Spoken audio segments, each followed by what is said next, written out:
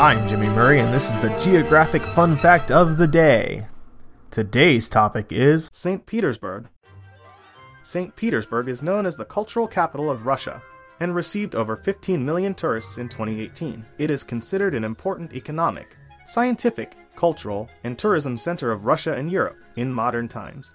The city has the nickname of the Northern Capital and serves as a home to some federal government bodies such as the Constitutional Court of Russia and the Heraldic Council of the President of the Russian Federation. It is also a seat for the National Library of Russia and a planned location for the Supreme Court of Russia, as well as the home to the headquarters of the Russian Navy and the Western Military District of the Russian Armed Forces. The historic center of St. Petersburg and related groups of monuments constitute UNESCO World Heritage Site. St. Petersburg is home to the Hermitage, one of the largest art museums in the world, the Lakta Center, the tallest skyscraper in Europe, and was one of the host cities of the 2018 FIFA World Cup and the UEFA Euro 2020.